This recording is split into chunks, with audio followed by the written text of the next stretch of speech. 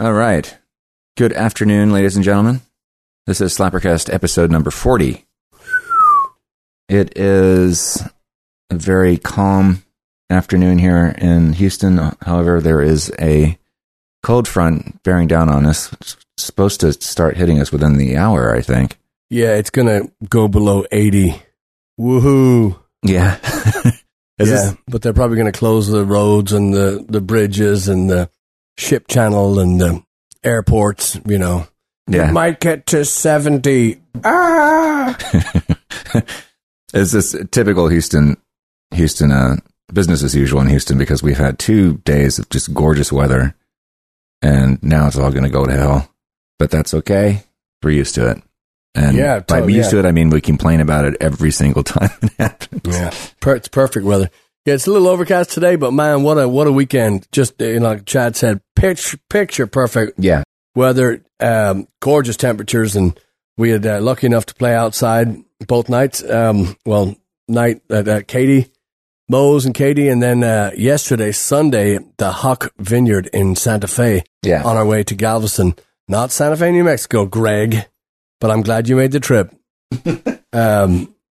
We just had it was our first time playing at this vineyard in Santa Fe, and just like I said, picture perfect weather, beautiful surroundings, great vineyards, great view, wonderful seating, great food. They had a bunch of food trucks there, and just a glorious day.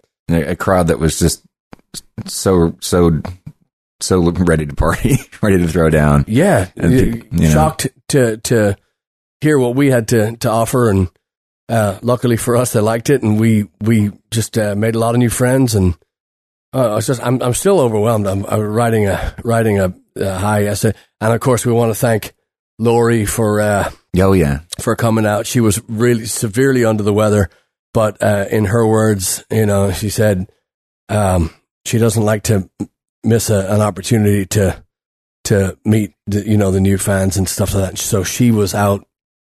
She came out yesterday.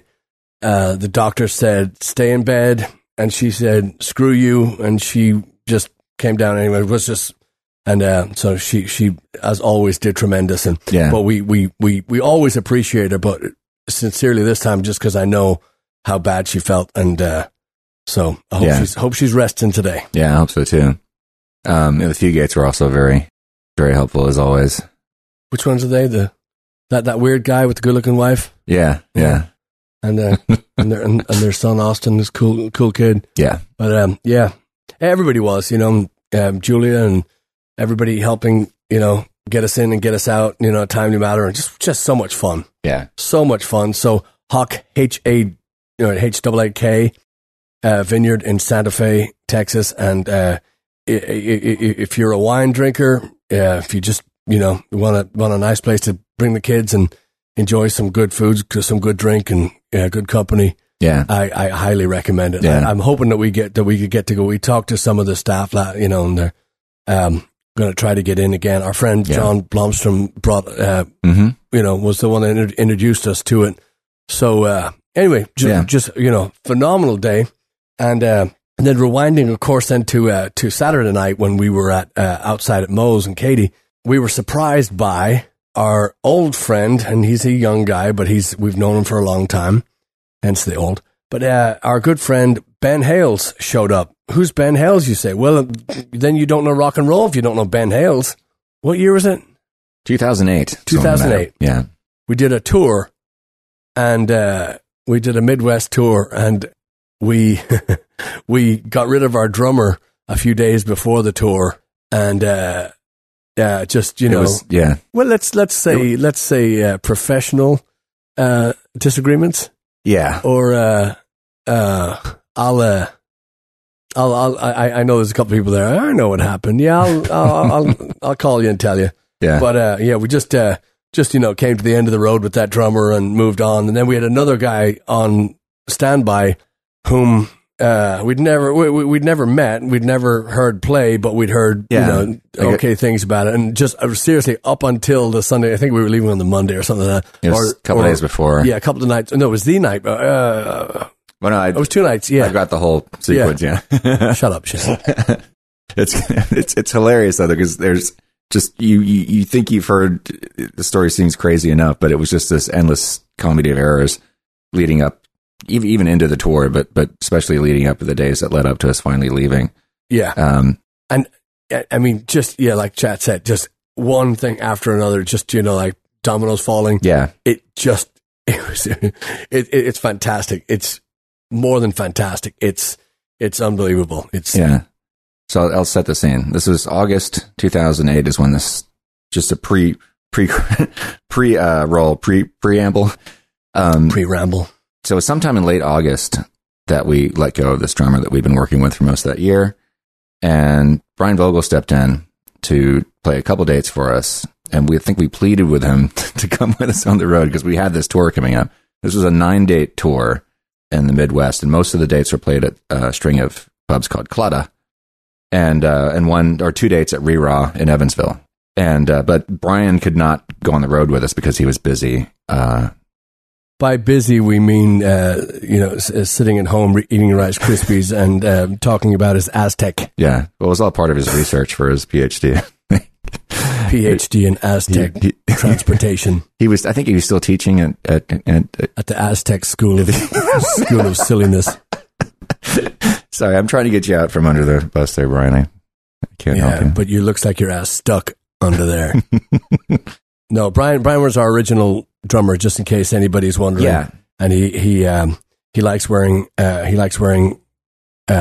jeans and tennis shoes, and he likes wearing jackets in 90-degree weather. And he also likes long walks, as long as they're, close to a hot chocolate dispensary. Anyway, carry on, Chad. Yes. And so just incidentally, a couple of things happened for this.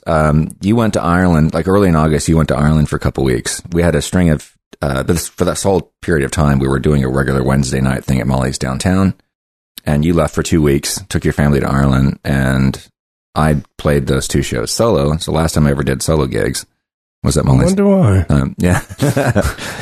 It was really, it went fine actually, but neither Patrick or I are actually fond of playing solo gigs, although I think it's a good thing to do. You played a couple of them recently. Mm-hmm. Yeah. And there's a few more coming up. Yeah. Good. We'll talk about that. Yeah. And, so that happened. And then a week after that, after you got back, this fellow named Jeff Duncan emailed us for the very first time. And then he came out and played with us at Molly's on a Wednesday the very next night. So that's when we met Jeff. So it has nothing to do with the story until I just thought that was an interesting timing 11 years ago. And so then it was the first week of September. We played 2 dates. There was a show at Dan Electro's and a show at Fido in Austin. And Brian Vogel played both those dates with us. I forget what the day. I think it was Saturday at Fido and Sunday at Dan Electro's. It was like some kind of showcase thing.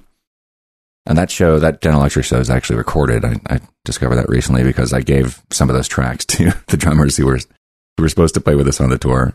Many of them didn't. But yeah, so anyway, and at this point we'd already worked out. We'd been talking to this drummer and who lived in the Dallas area. We'd never met him. We weren't going to have a chance to rehearse with him, but we were just going to, we sent him the songs and we were just going to jump straight on the road. And also, just to be fair, he had called us. We hadn't sought him out. He had heard of us. Did we post that we were drummerless? Did we make that public? I don't, possibly. Yeah. But even before that, he had, said that he wanted to play with us. Yeah. I'm a big fan of Irish rock and whatnot. And so, gung ho and, had the gear and had the time off and could do it, blah, blah, blah. And then minutes before we left, got the phone call. Oh, I can't do. This was, we were on the road to Fido, actually. Yes. He called us. And 10 West. Yeah, and we were on the road to Fido, and so he called and dropped you that news, and we're like, crap. So both Patrick and I are both making phone calls as we're rolling down the road, and I managed to get a hold. I called James, knowing that James can't go. We probably already asked him at this point. I think we'd already pleaded with him before we talked to the guy in Dallas. And I called James, and James said, hey, I don't know if he's free, but, Jeremy Horton, the bass player in Moses Guess, is actually a good drummer as well. You should see if he's available. So I called Jeremy. And he was into it. He couldn't play the last date. I think he was going to have to fly home from Dayton, Ohio, and wouldn't have been able to play that. Our last date was in Maple Groves, Minnesota. but he really wanted to do it. So we rehearsed with him. That was September 5th when the drummer called us, when we found out the guy that was supposed to go with us couldn't go. And the very next day I have emails exchanged with Jeremy where I'm sending him tracks and everything. And then we rehearsed with him on September 9th. And also keep in mind, too, Jeremy's girlfriend was pregnant at the time. Yeah. And nothing to do with Chad. Well, yeah. Well, that was a funny thing. We'll get into that in a second. But so we rehearsed with them that night. It was 10:30, and we shared the same rehearsal space, so that was actually convenient at the time. Moses Guest and Blackguards were in the same rehearsal room back in those days. And so it went well, and Jeremy actually was a good drummer. He had a really minimal set. It was going to be very kind of bare bones feel and stuff, but we were like, okay, this is gonna work. We're going to be fine. Meaning a kick drum, a snare, and a hat, most likely. That was just a small setup, Yeah, but I remember he had really good feel, and there's a funny email exchange with Chris Buckley, our fiddle player at the time, around this point, because apparently we were originally planning to leave Tuesday night, but then that night, or Monday night, whenever it was that we were rehearsing with Jeremy, we realized that we could leave Wednesday. So I after we got home from that rehearsal, I emailed Chris at 3 o'clock in the morning saying, we're changing it to Wednesday. But Chris didn't read the email until 4 o'clock the next afternoon, right as he was leaving. Just like, oh, I'm glad I checked my email right as I was walking out the door. So then fast forward to Wednesday morning, and we're planning to leave that night. Jeremy calls and says he can't go because he's expecting a baby. He already knew the baby was coming. Yeah, she was pregnant. They knew it, but it turned out that it was going to happen a lot faster. Sooner, and he was going to have to be in town. Right. And, so he bailed. So, but again, no fault of his no. at all. And he gave me another lead, another drummer friend. This is yet another one of the dominoes that fell. Yeah. So he says, here's a guy you can call. He might be available. So I call the guy and he's like, I don't know. It sounds interesting. I think maybe I can do it. And wait another hour or two for the other shoe to drop. And he says, no, I can't do it. It's like, okay, fine. So in the meantime, you had been doing legwork on MySpace, right? And because by the time we left, I have emails too. I was already emailing Dan McCoy, was this fellow that you'd encountered on MySpace, and I can't remember because he didn't know who we were. We didn't know him beforehand, right? No, we did know him. Oh, wait, excuse me. No, we didn't know him. But there was an Irish. There was a connection between. We knew of somebody that he had played with before. Again, that doesn't mean anything because if you've seen our live show, you know that one song doesn't necessarily mean one song. One song can encapsulate a few different genres, a lot of different time changes and stuff like that. So when you speak to a drummer, a potential fill-in or whatever, you have to go through we can relearn the songs as we play. We've done it many, many, many times, but there has to be some foundation that you can set this potential relationship on top of, because it's, a lot of the timings are weird and stuff like that. And we know, like I said, we can change them on the spot, but out of respect to the people that are coming to see us, we want to have it kind of close. So, and I forget how or what the common denominator was between Dan and us, but he did know his stuff. And, without going too far ahead in the story, when I saw him unpack his gear, and you can tell a lot about a drummer by their gear and how they keep it. The guy that shows up with a pickup truck and it's all just rolling around the back, he might be a good player, but he's not. You're not going to want to put your gear in with his in the back. Yeah. And also keep in mind too, I'd rented a trailer, for this tour, just so we could have plenty of room in the van to stretch out and nightmare. Ben, I hope you appreciate what we're going through to tell the story about Ben Hales. Yeah. Anyway, what was funny about we'll get into this later in the story, but because we had this trailer thinking we were going with a drummer, but we didn't have any drums with us. So there was a lot of extra room for things to slide around in the back of this, in the back of this trailer. So more about that later. Yeah. So we had, this is back in the days of MySpace. So, what the hell is that you're asking? I don't know. I've forgotten. It's been so long, but we were talking to different bands and different people in the areas that we were going to be in, and who knew, what players knew what drummers, and what drummers knew, other friends of theirs that might want to come out. And there's something incredibly, naive about going out and hanging your hat on a person that you've never met. You know what I mean? There's something incredibly, I don't want to say stupid, but man, I wouldn't do it again. I just, I know, I know of bands that come through, like I know we'd talked about on the show before, but Chuck Berry, would come to town and he'd pick up, players that, and they have to be ready for key changes, rhythm changes, all kinds of, you just have to be ready for anything. That's different. We're coming from a place of nobody knows us, if we're lucky, they've heard us on, I don't even know Pandora was around back then, but, Spotify. But if there's something incredibly, I know I wouldn't do it again. There's just no way. Yeah. We're really mainly doing it just because we wanted to honor. No, that was the other thing too. When we found out that we were leaving with a half-empty trailer, you called. I called every one of the venues and I said, you have two choices. One, and I absolutely understand if you don't want us to show up, we're not going to show up. We're not going to do an electric show with no drummer. However, we're willing to come up and do an acoustic show, and everybody said yes, and it was an overwhelming yes. There was no price squabble. There was nothing else. It was their right to, because they're getting a band that they didn't hire. You know what I mean. They're getting, they hired a rock band and they're getting an acoustic band. So, so they had every right. And in fairness to them, nobody said no. There wasn't even a thought. Everybody just said, yes, come on, let's do it.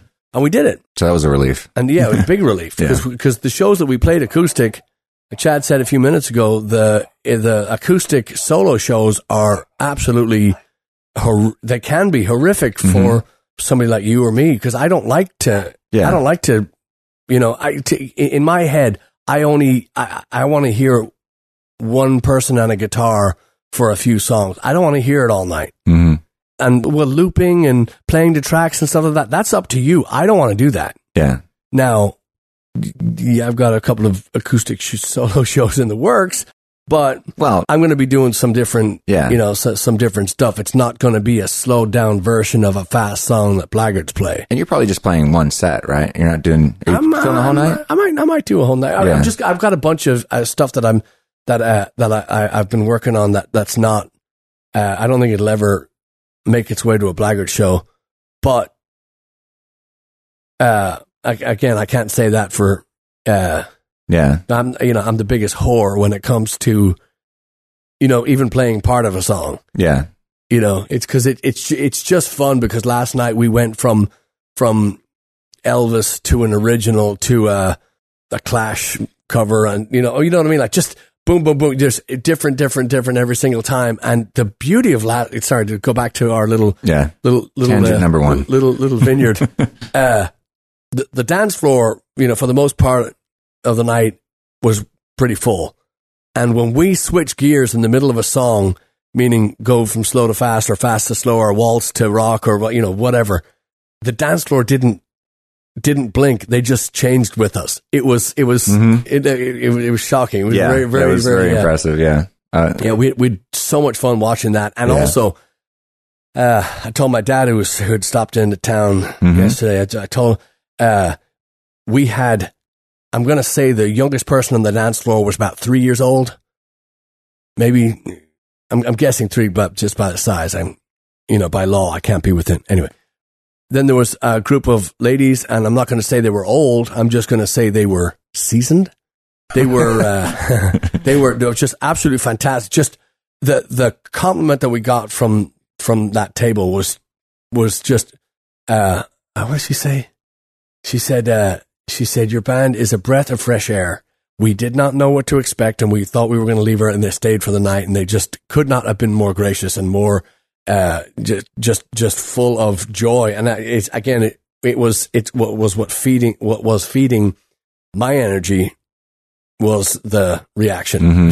Just yeah. Anyway, so well, so just to clarify too, as far as solo gigs, what I don't like, it's great because I always enjoyed when we used to play at Beverly Pub. You and I would, we played together. Later on, we would be playing shows together, but in the early days, we would just be trading on and off. Maybe 5 songs a piece, max a person. They're like, okay, that's enough. You turn, get up there. So the one thing I definitely don't want to do again, I'm not saying I'll never do it, but to fill an entire 4-hour pub gig completely on my own. Yeah, that's that's insane. That's it. Because also keep in mind too, when you take the band out of the situation, when it's just a guitar, so there's really no intros and outros and solos and banter, and so it's really just straight on strumming and picking and singing and just that's it. Yeah. It's, so the songs, what could be a 3-minute song is now a minute and a half. Mm-hmm. You can stretch it to, so so your night is instead of, what do we play about 40 songs last night, 3-hour show? Yeah.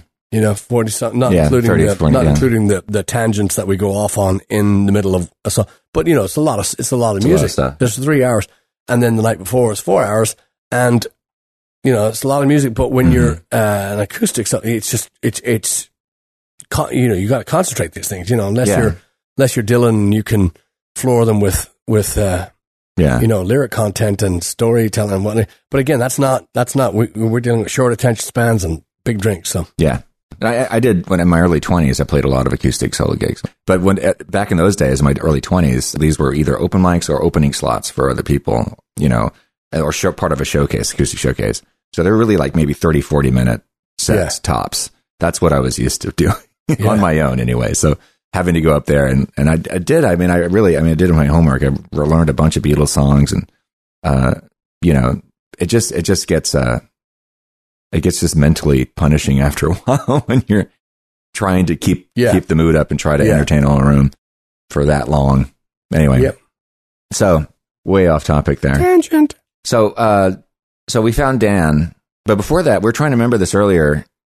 There was another person you talked to. Yes, that Dan knew him, right? I don't think so. I possibly, but again, it's I remember driving north, heading towards. I think Indiana was our first gig. Yeah, Indianapolis. Yeah. Two plotted locations there. Yeah, one of which is closed now. But I remember driving north, still talking to people, still, constantly phoning and leaving messages and texting and doing a bunch of different things, trying to nail down potential drummers for these shows. Because again, we're now going with, I know we brought some acoustic gear as well to, actually, bringing an acoustic thing means I bring an acoustic guitar. That's the only difference.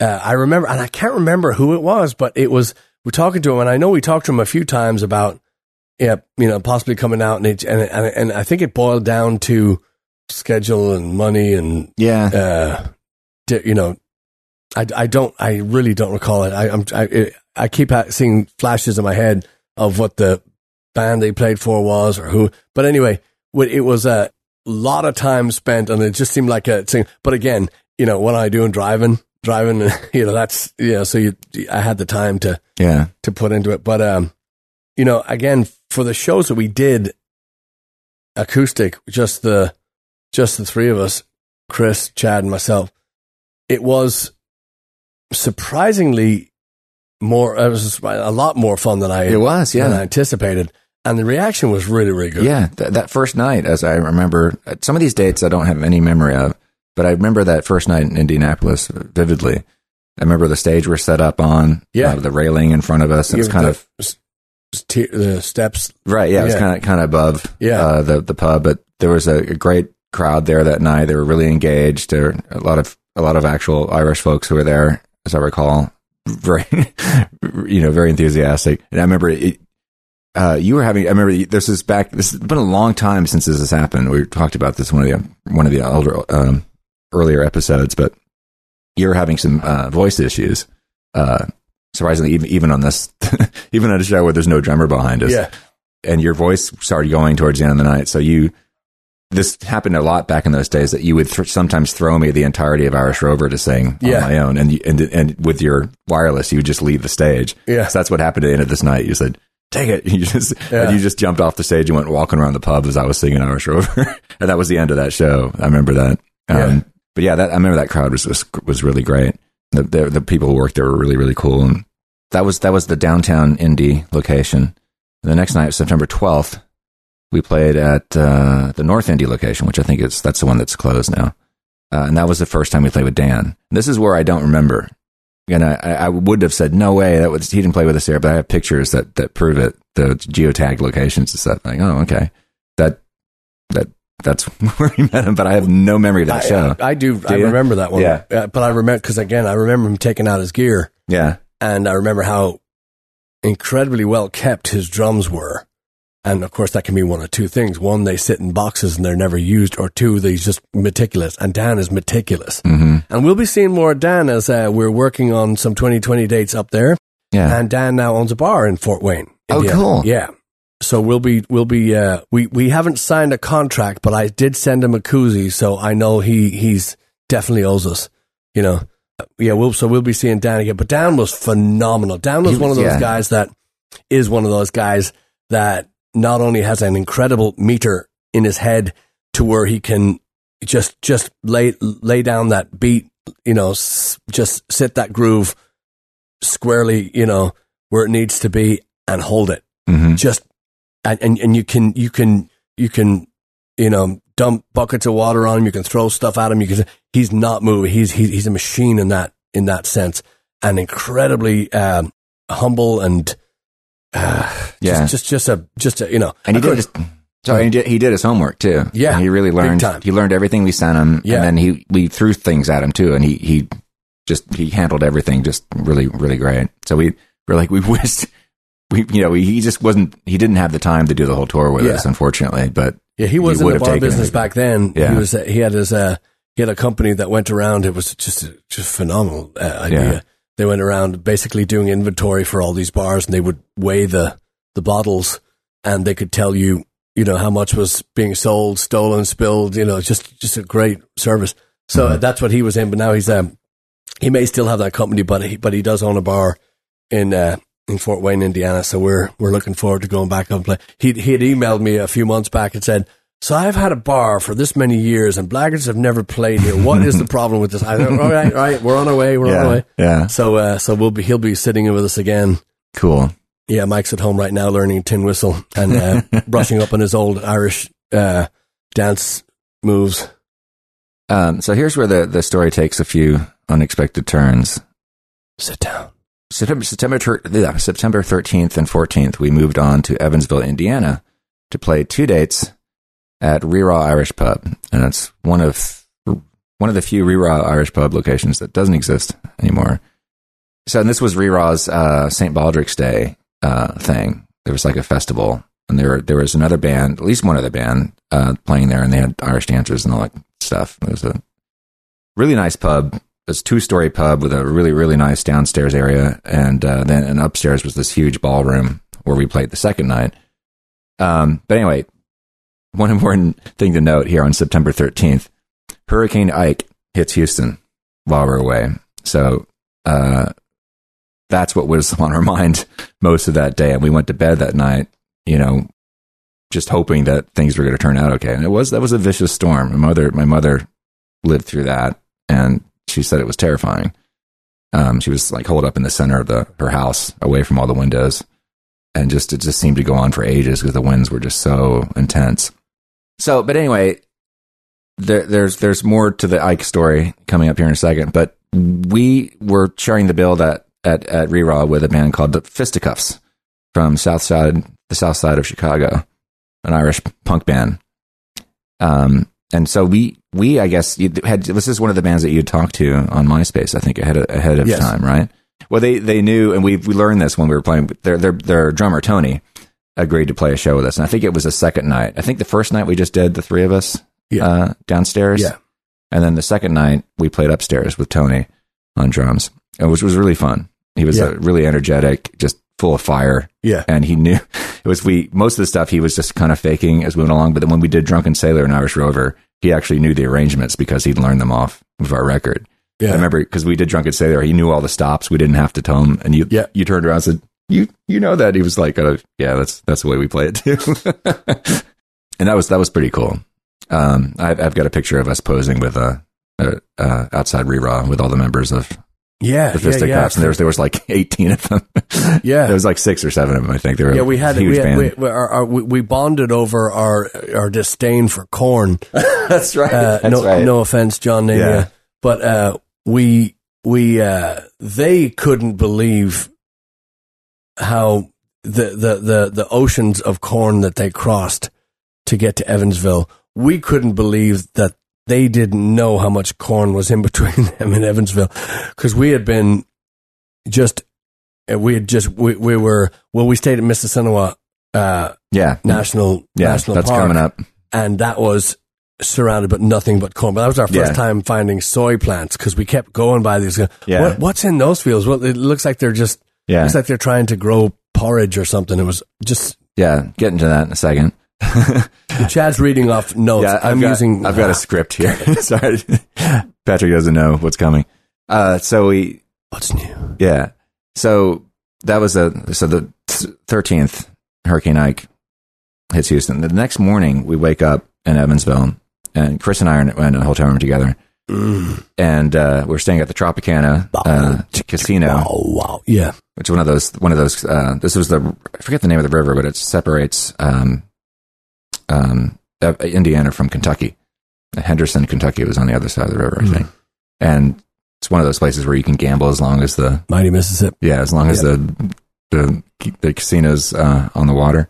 So it was one of those riverboat things, although it was kind of a fake boat. It was on the water, but they actually built the boat there. It wasn't you connect. It was like inside a. Anyway, it doesn't matter. The hand motions are incredible, folks. You'd completely be able to see it if you could see the hand motions. He's doing his sit and be fit routine. So I get up and I hear this wind thumping the window outside, and I get up and pull the curtains open, and Hurricane Ike has caught up with us in Evansville overnight. The remnants of it anyway, but the winds, I took pictures of it. There was bending the trees over sideways. The stop signs were skating on the streets. And traffic lights were swinging like crazy. And I called Chris over. I said, Chris, you got to see this. And he comes over. Whoa. So that died down throughout the afternoon. And I think it passed us by. It was just moving through the area really quickly. But we weren't done. We weren't done with it. A couple of days later, the repercussions of Ike impacted the tour again. But that just blew my mind because our families were dealing with it back home, and the very next day, the same storm catches up with us all the way up in Indiana. That just blew my mind at the time. So then we have our only day off on this 9-day tour, September 15th. That's when we found Mississinewa National Park, as Patrick was just saying, which was on our way from Evansville up to Fort Wayne, Indiana. Mississinewa was just like an hour or something outside of Fort Wayne, so it was just convenient to stay there. And we've done this a lot. This is whenever we have an opportunity to stay in a national state park somewhere in a cabin, we do that, because it's always, most of the time, it's way cheaper than a hotel room. It's quieter, it's safer. Park, and you can park the van right outside. Yeah, you just feel a lot safer. Most of them have heating and air conditioning as well, which is just incredible for the. Yeah. And we haven't been back to Mississinewa since this tour, but it was still one of the nicest places I think we've ever stayed. It was so cool. So we had a nice day there, just relaxing, and we had a campfire. We're roasting hot dogs on the campfire and stuff. And I have some videos of you and Chris. You had your acoustic guitar and you're improvising stuff, working on song ideas outside, sitting on the picnic bench. Sounds awful. So then on to Fort Wayne. We played at this place called the Brass Rail, again with Dan McCoy, and another band called the Staggerers. Yeah, a punk club. Yeah, we have our own sound. Okay, great. You go in there and there's a monitor that looks like it's been thrown out of a 10-story window and one speaker and a thing. No, we'll use our gear. Yeah. So ended up using our guy. But yeah, it's just, great little club. But, Yeah. I couldn't find them. I know I have pictures of that show somewhere. These black and white shots that somebody took. Oh. Yeah. I don't know where they are. There were some people there that had got, another wonderful thing about MySpace back in the day was people there was a real community, a musical community, and be it fans or bands or, so when we showed up, it's just really cool. You walk in, you load the gear, and they kind of look at you funny, and they wait, and I guess it's like a stray animal, but nobody says anything until they've seen your face about 3 or 4 times, and then they come up and they introduce themselves and tell you they've got your record and they've got it. And it's a wonderful thing, but it's for the first 45 minutes, you're, it's hard to tell. Are you going to get killed, or are you going to get invited back to the, but I remember that one because there was a bunch of local people that had come to that, not only because it was a local hangout landmark place, but still a very, very, very enthusiastic music loving crowd at that place. It's just very cool.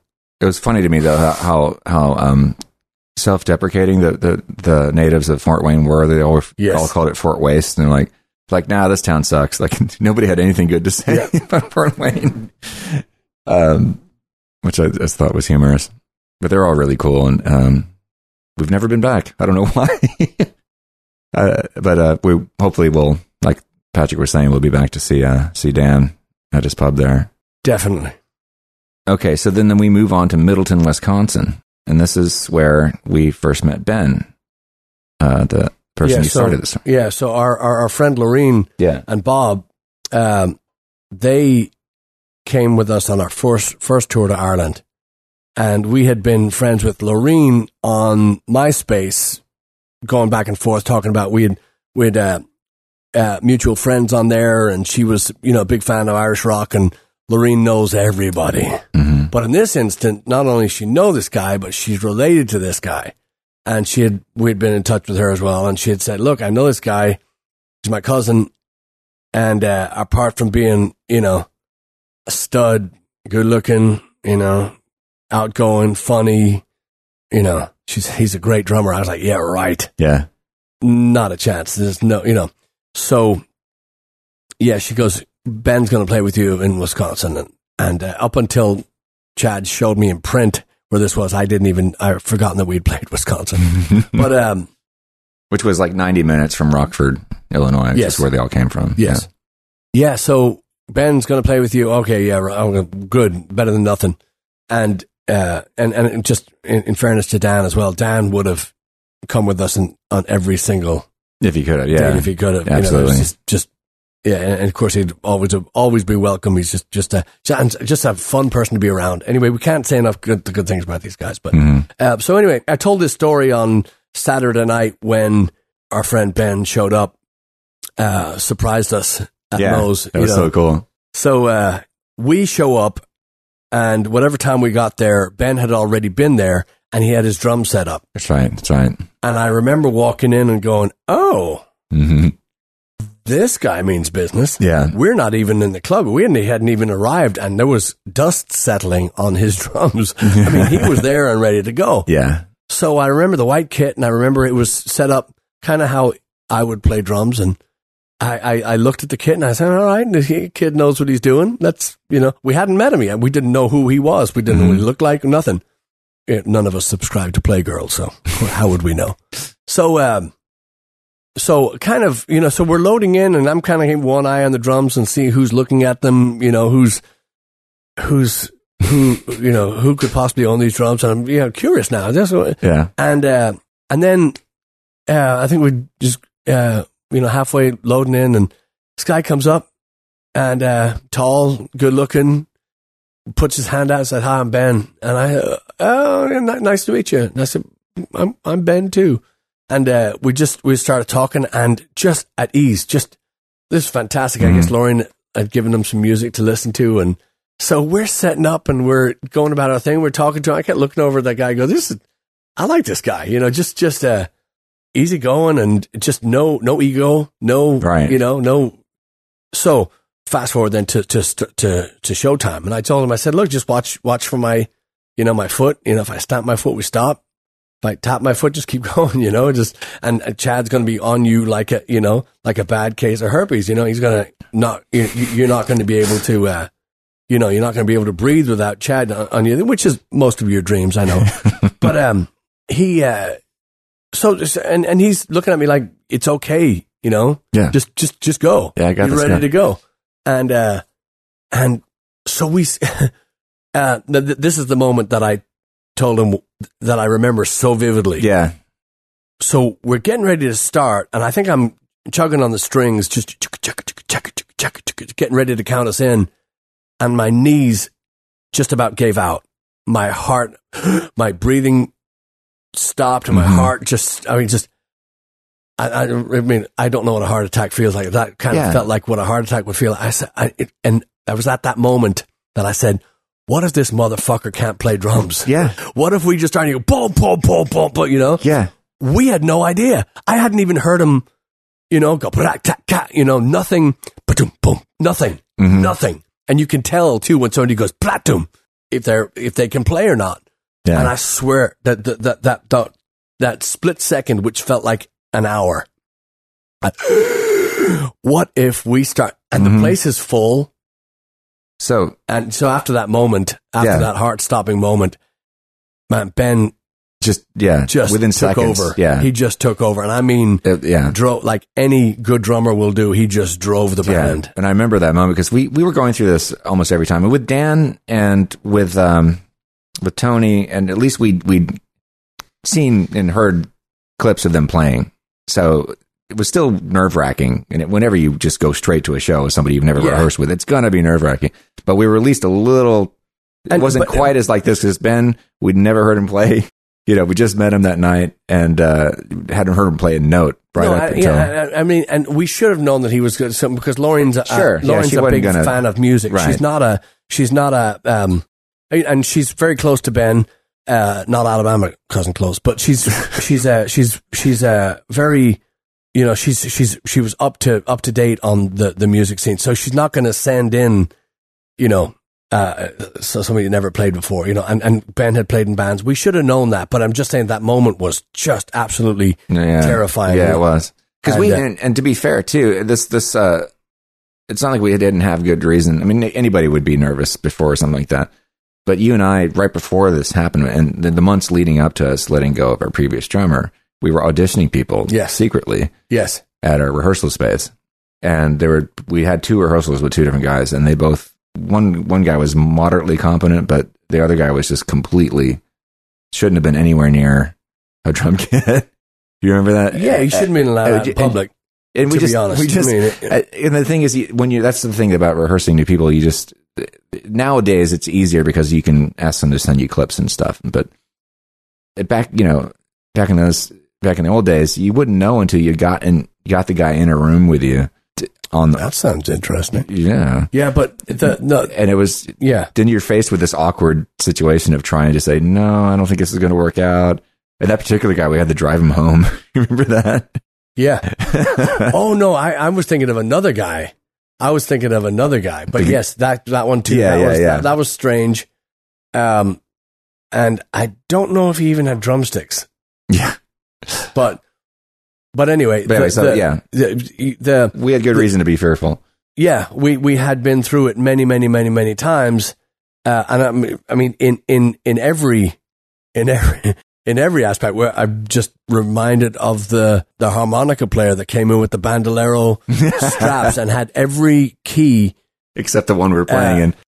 No, he had that one too. He just didn't know his keys. Right. He had the bandolero straps across both shoulders, going around the front of him, like a bandito in a Clint Eastwood movie, and he had every harmonica key known to man and some that hadn't been discovered yet. But managed to play the wrong one, swear to us up and down that he played with a million bands, name people that we knew, so we let him on the stage. The last thing you want to do is let a harmonica player on the stage anyway, anytime, anyhow. Don't do it. But this is our experience.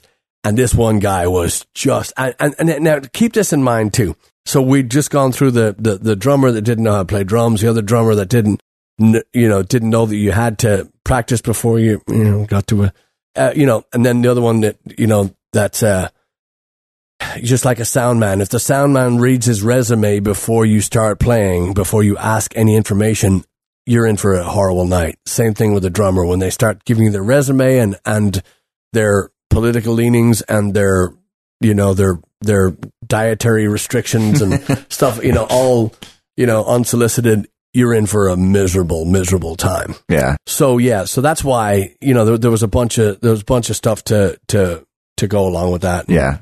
And all this packed in this one moment before Ben started playing the song. And so that was the guy that showed up, that surprised us on Saturday night at Moe's and Katie, and still as gracious and humble and all, and he said to me on that night too, he said the one thing I regret is just not kicking the job to the curb, just taking the few days off and finishing the tour. And Dan said the same thing, that on that tour. So it was just, I hope you all are as entertained as I am in my head going through all this stuff again. Because you just, you take for granted when you have somebody like Mike, our drummer, that's not just easygoing, not just smart, not just on time, not just thoughtful and, does damage control before the situation and after the situation if necessary. Just we take it for granted, now, that a drummer is reliable and capable. It's people ask us, and we've talked about this before as well. People ask us, hey, I'm 58 years old and I want to play bass or I want to play guitar, I want to sing. I always say, do it. It's not too late, but the part that I really feel for them, the part that I really feel sorry for them, my heart goes out to them, is going through the 30 people it's going to take to get you across that beginning line. Yeah. That introduction to, Yeah. I wonder how, almost every band has had to go through this, but there are the rare exceptions where, like U2, where they form. Oh, come on. Stop. I mean? But they didn't have to go through that. No, they found their family early on, and they grew together. They started off. Yeah. Cut this out. They started off mediocre and they went to worse. No, I'm only joking. Yeah. No, but you know what I mean. They learned together and they grew together. So that's a little bit different. And then you have these bands that have gone through the million people lineup, the million person lineup throughout even the short tenure, the short, right. But it's such a different, this isn't flipping burgers at McDonald's or designing websites for Microsoft or, like structuring the Amazon, empire. Yeah. This is ever-changing personalities,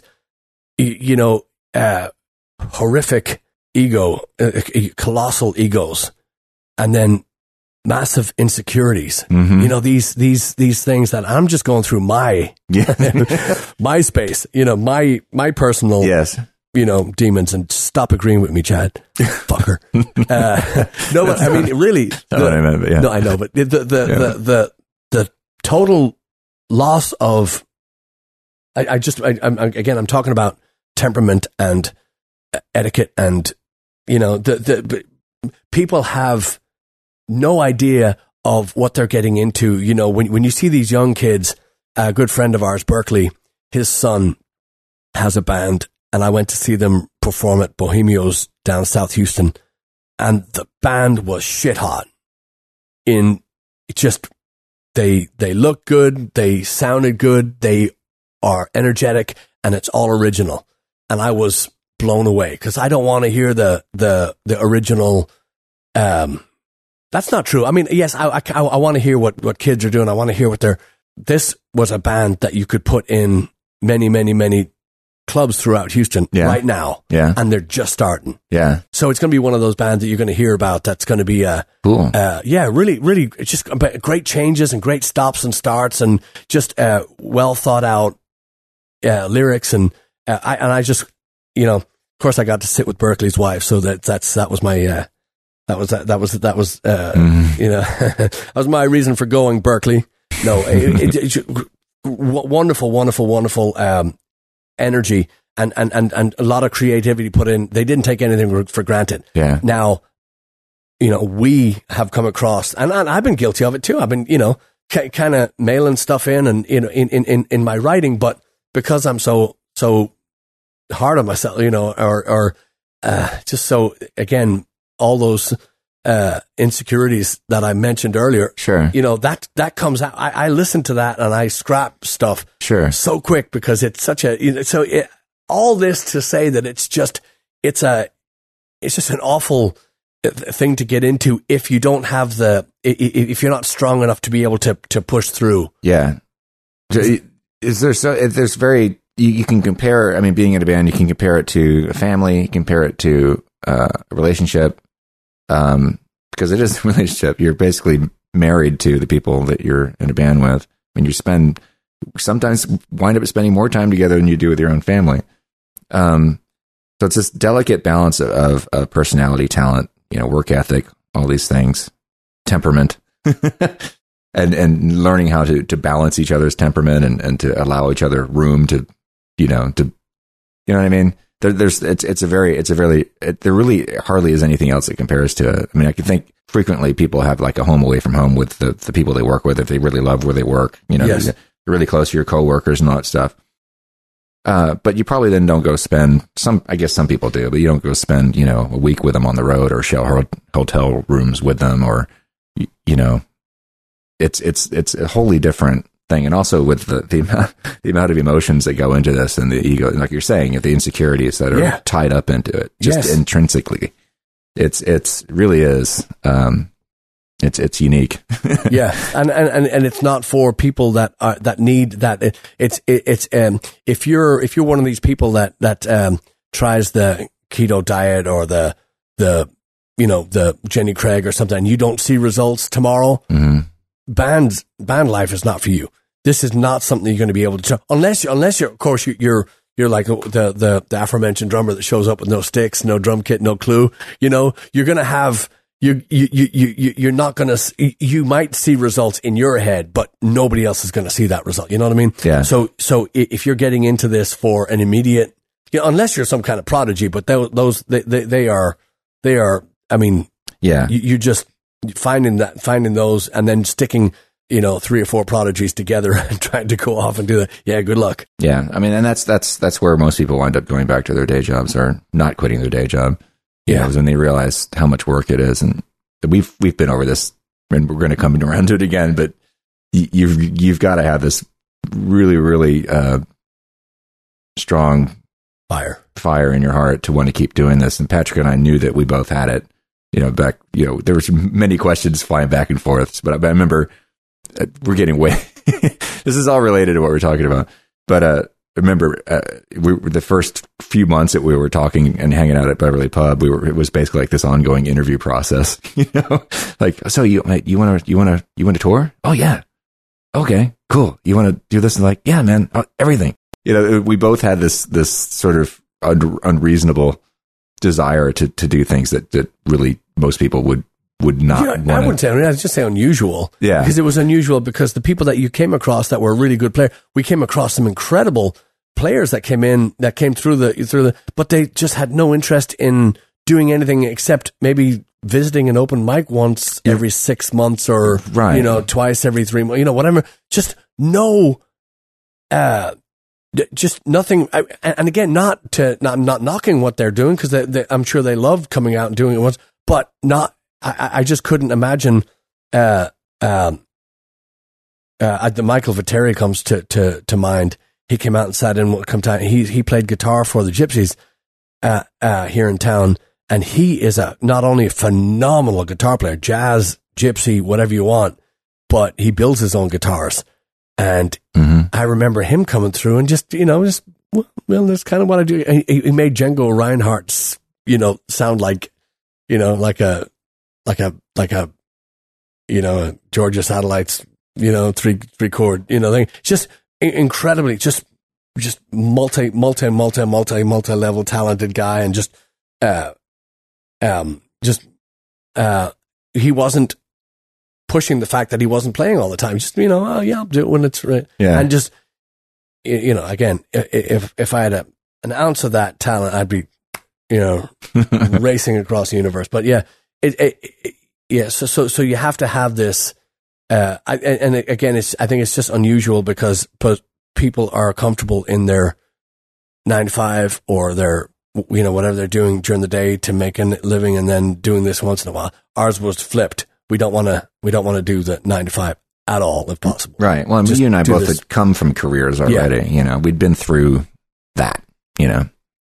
So that was part of it too. I think that we know we've messed around enough with other stuff to know that wasn't enough to make us happy. You know what I mean?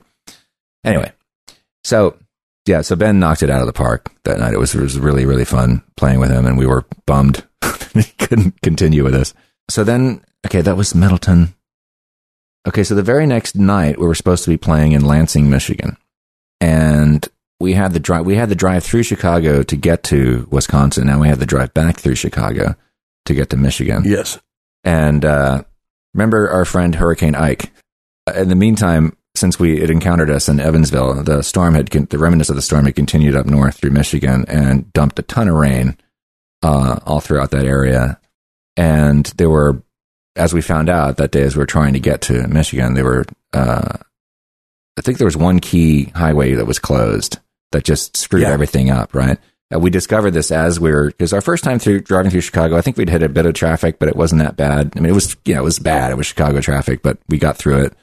And we hit it again on the way through as we're expecting to, but this time it just didn't let up. And we were just stuck bumper to bumper there for hours. Yeah, well, they closed the highway off and they didn't open another one. So they just shut everything down. So we just sat on the freeway with everybody else and calling and saying, well, we've moved 6 inches, so we should be in Lansing by January. Yeah. It was one of those things where you just, the clock just kept ticking. I had a bunch of cousins, my late Aunt Joan that was the last time I would have seen her, and she was there. They were all at the club waiting for us as we're still just outside of Chicago. Yeah. We're just on the east side of Chicago. And do you remember, was Dan supposed to play that show with us? He was going to try to get there, but he couldn't get there either. Looking like, he just kept saying, the rain's coming. Yeah. Okay. I couldn't remember if that was supposed to be him or not. Yeah. But, so we did manage to finally get through Chicago, and we were on the other side of town. And by this point, we were doing the math in our heads, and I still don't know if there was a way for us to actually get there, but we were looking at the time, and then it was a 5 hour. I think it was under ideal conditions, it would have taken us maybe 6 hours to get from Middleton to Lansing. But by this point, there was just no way we were going to get there on time. And so I remember you had me call the pub to cancel. And they were not happy about us canceling, but there really wasn't anything we could do. So then we were faced with what are we going to do now? Where are we going to go? And you and I were really gung ho about going back into Chicago, because side note, I used to live in Chicago when I was a little kid, and I have a lot of fun memories. That was from ages 4 to 7. Chad was in a gang. Before I lived in Houston, that's where we lived for about 3 years of my formative years. So I was really keen on going back into town, and Patrick was open to the idea. But Chris Buckley, our fiddle player, stepped in and goes, No, we're not doing that. We just escaped this huge traffic jam. You guys are insane. We're not going into Chicago with a trailer full of gear. Full of gear. And he was right. I think it would have been a little nutty. Oh, shut up. I don't know. Yeah. So we decided to go back to Mississinawa National Park or State Park for the night, which we did. Oh, so we had 2 nights off. But yeah. Look how the story changes. Yeah. Calling my lawyer. So that was cool. We were actually really excited about going back to Mississinawa at this point. I remember when the moment occurred to us, hey, wait, let's just go back to Mississinawa. Yay! Yeah. but just to harp on the traffic. Yeah. So we they closed the road down. They didn't put up any alternative routes. They didn't put a sign up. So we we finally got off the highway, kind of went back the way we were going, and just, used the stars and the moon to guide us back to some way out. But to me, it's like canceling a flight. If you're going to shut a highway down, you got to at least put a sign up or some kind of, I guess everybody else, knew the area, but, for us not knowing the area, I remember driving in through, we were in the suburbs of Chicago and driving around trying to find our way back to some way, through, the rained out highways or whatever it was. But yeah, getting back was kind of fun. It was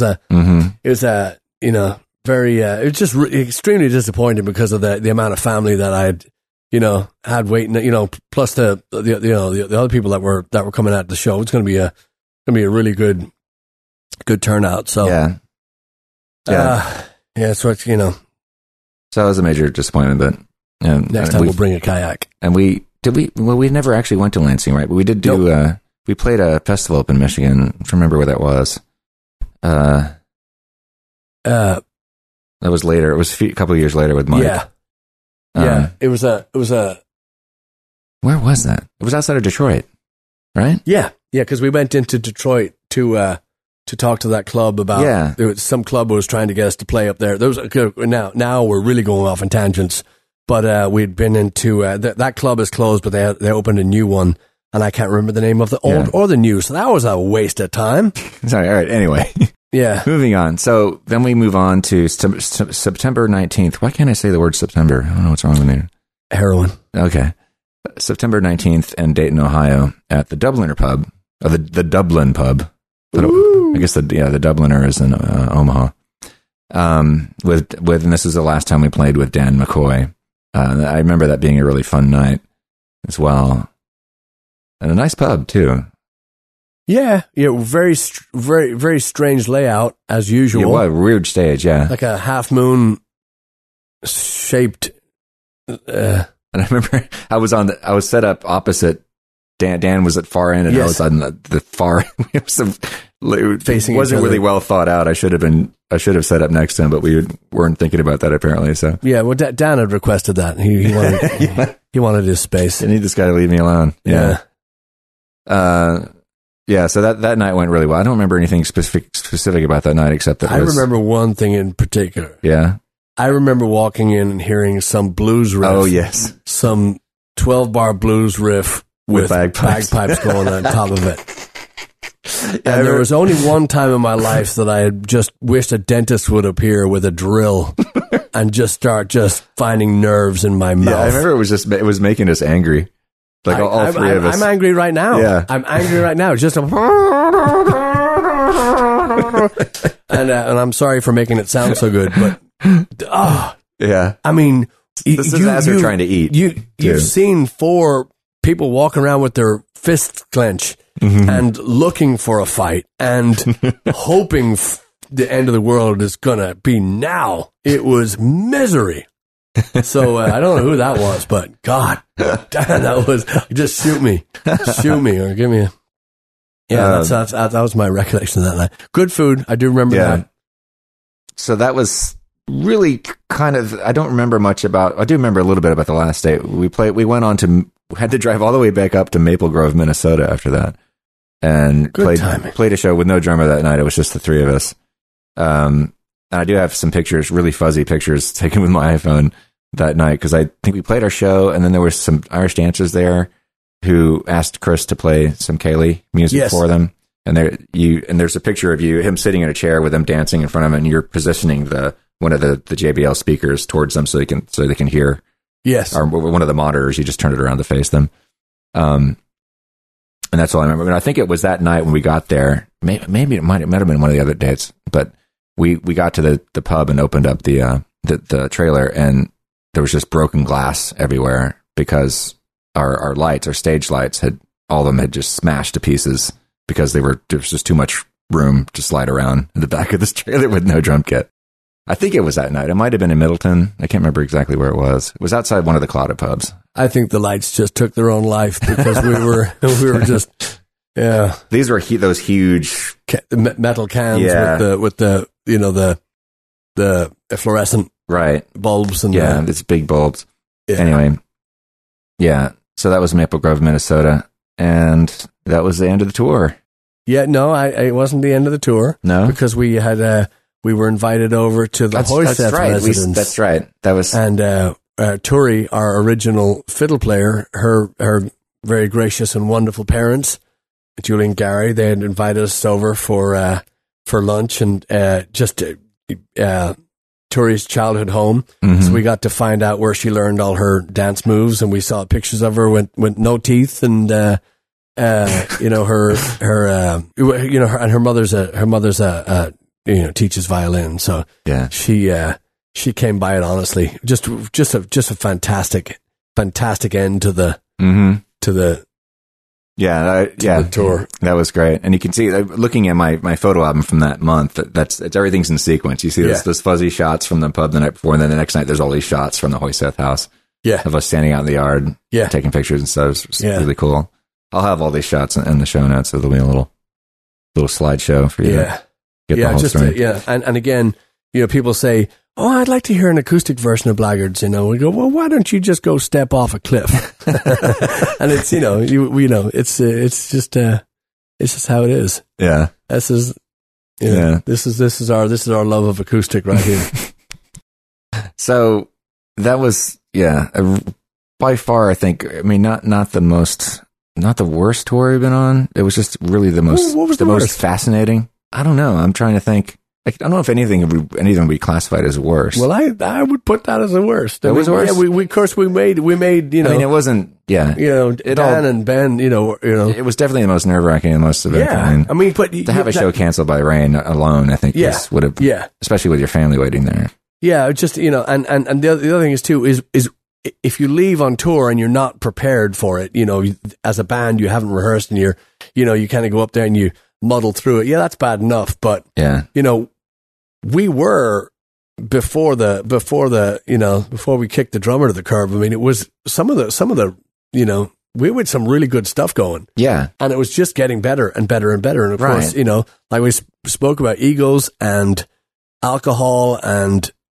insecurities and demons and skeletons and, you know, all kinds of stuff, all the stuff that you don't need, you know, kind of raise their head at the same time. And so you have to move on. And again, it's a shame some of those clubs are gone because, most of them are still there. The speed in which they accepted the acoustic version or the trimmed down, you know, you don't see that a lot of times. A lot of our biggest gripes have been with, you know, if a fiddle player, you know, gets sick or something, and you know, you're in two worlds of hurt right now because you can go out. We can do a 3-piece. You know, me and Mike have done many 3-piece shows. Yeah. However, the set changes a lot, obviously, because we're not going to play a lot of these heavy fiddle tunes. But the club wants live music that night. Now, do you come out and, you know, so this fiddle player goes down. You call him and you say, "Hey, fiddle player went down. Two things. Were you a 3-piece or no show? It's up to you." Well, we don't want a 3-piece, and we don't want to. Yeah, we don't want to cancel. We don't. Well, then we're out of luck. We cannot invent, you know, or you know, David Copperfield, a fiddle player out of thin air. So you're gonna have, you know. So then, you know, my biggest gripe is the club then wants the same amount of music, the same sound, the same, and then they're going to say, "Well, we're going to, you know, cut it in half." Or well, that's not an option. Right. That's not because you're still getting 4 hours of music and you're still getting, you know. So my biggest gripe with that is, but these guys, every single club on this tour, and I spoke to the managers of every single club before we left, and they was a resounding yes. No question, not a thought, not a let me think of it, I'll call you on the spot. Yes, come on. And we covered the miles, we did the thing, and you know, and you know, I think they even gave us more money than they had initially agreed to, which is, you know, unheard of. They were all so cool. And I remember we ran into, there was somebody from the downtown Indy location we ran into a couple times after that. I can't remember her name. There's somebody. Anyway. Yeah, you can just check your Rolodex. I don't know. I'm sure it's in there. It's like we were saying before we started recording, we were trying to, because a lot of this I pieced together from email history and also my photo album history. But unfortunately, a lot of the communications that put that whole experience together happened on MySpace. And as I just discovered, I think I already knew this, but our entire message history in MySpace doesn't exist anymore. So many of those conversations are just gone. So that's a damn shame. Yeah. That was, but again, we gained, lifelong friends out of it, Glennis and Ben and Dan and Tony and just, I was just, and of course, Ryan Bodine from the manager of Evansville too. He was in touch with us for years. Where is he now? I think he's working a day job. Yeah. Okay. The Evansville location closed. Yeah. That was that was a unique location. Yeah. It was one of the biggest Irish pubs I think I've ever seen. Yeah, and well put together, very well put together. And just anybody that knows that's ever worked in the hospitality industry, your hands are tied with just the staff alone. Never mind the promotions and just all the stuff that entail. That's comes along with the working with food and alcohol and so anyway, and then fast forward a couple months after that and we meet a guy named Mike Michaeloon. So we've never had to go through that since then. Anyway, I guess that's about it for this week. I hope you were as entertained if you're still with us. That was heavy. So I think I couldn't remember. I think we may have told a very short version of that story on the show before, but I don't remember which episode that was. It's getting to the point now. We've got so many episodes in the can that I can't keep track of them anymore, which is kind of cool. So anyway, but this coming weekend, we're going to be at calendar. Saturday we're in College Station, and Friday we're in a little place called T-Bone Tom's. Yes. And T-Bone Tom's is Kima, and T-Bone Tom's has got the best food. Mm-hmm. And you must reserve a table if you want to be out by us.